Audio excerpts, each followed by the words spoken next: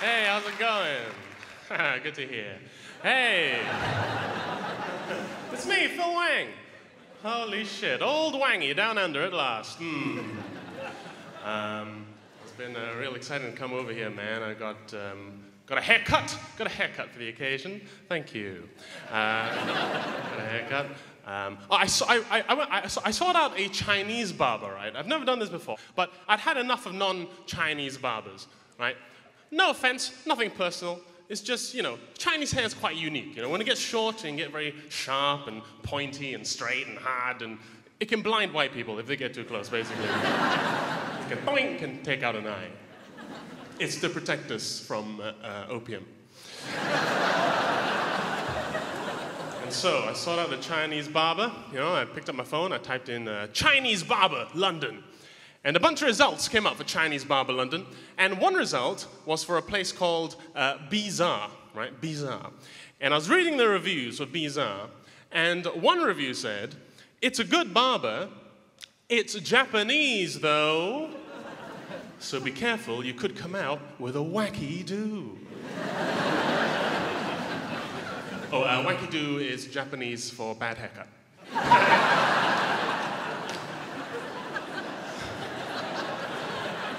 Now, upon discovering this place is Japanese, I was a little conflicted, right? Because on the one hand, Chinese, Japanese, close enough.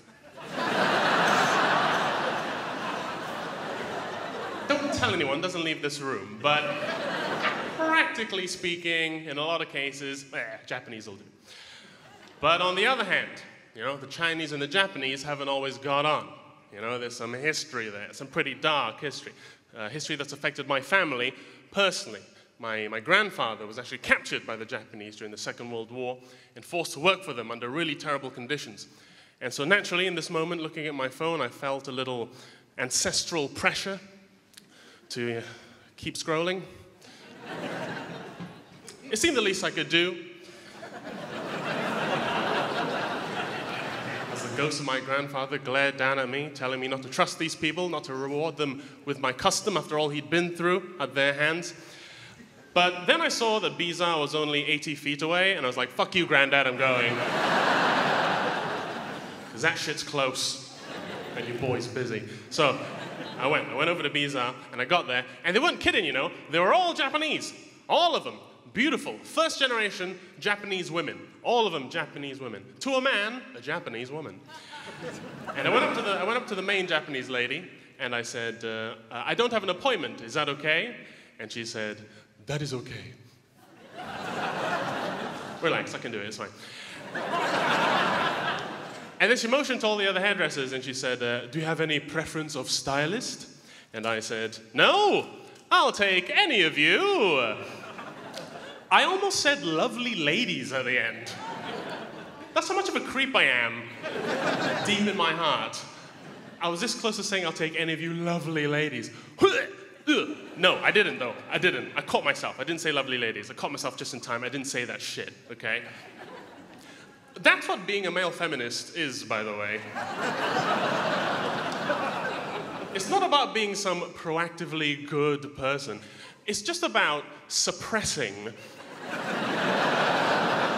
the disgusting animal that wants to say lovely ladies all day long for no reason whatsoever.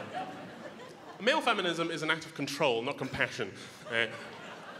Being a male feminist is essentially just standing guard outside your own house of horrors and trying to stab as many flying monkeys as you can before they get out. Just all day long. Lovely ladies. So I said, I'll take any of you. And then the main Japanese lady said, very well. And then she kicked her head back and she went, Frank? And this bald white guy came out the back. He didn't even have scissors. He's doing this with his fingers. And I had to go with him.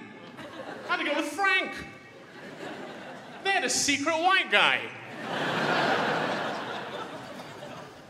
Sneaky Japs. Granddad was right. Hey, thanks a lot, guys. See you around. Have a good night.